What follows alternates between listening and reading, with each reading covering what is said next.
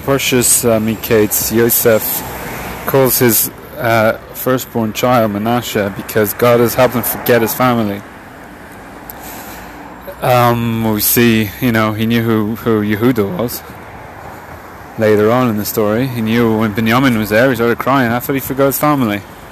And Bava Metzia, Rabbi Zera, when he went from Bavel to Eretz Yisrael, says that he fasted in order to make himself forget Talmud Bavli before he can learn Talmud Yerushalmi. As a Isra and a Mishnah, anything which you forget, it's Asur. And here he's trying to forget things. The Indian is more of breaking a paradigm of being stuck in a way of life that you can't get out of.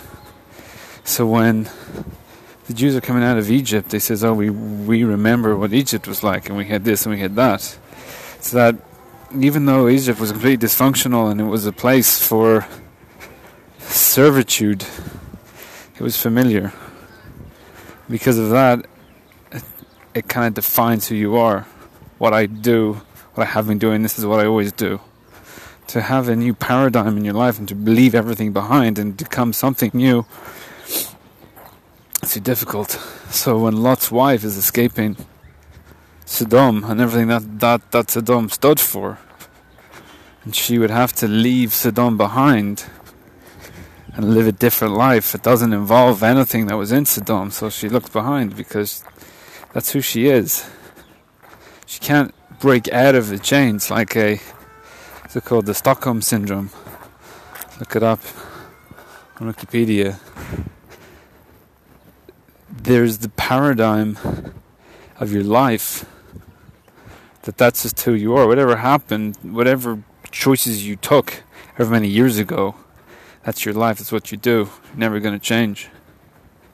So we have a mitzvah to remember Yetzias Mitzrayim twice a day. To tell you just leave it all behind. There is nothing stopping you just leaving everything behind. You don't remember Mitzrayim every day, you remember Yetzias Mitzrayim every day. And that the capabilities of what you have is just move on, and nothing defines you. And you reinvent yourself at least twice a day. Again, it's really all the time you have to remember Yetzias Mitzrayim, but the day and the night time are ideas of a passing of time.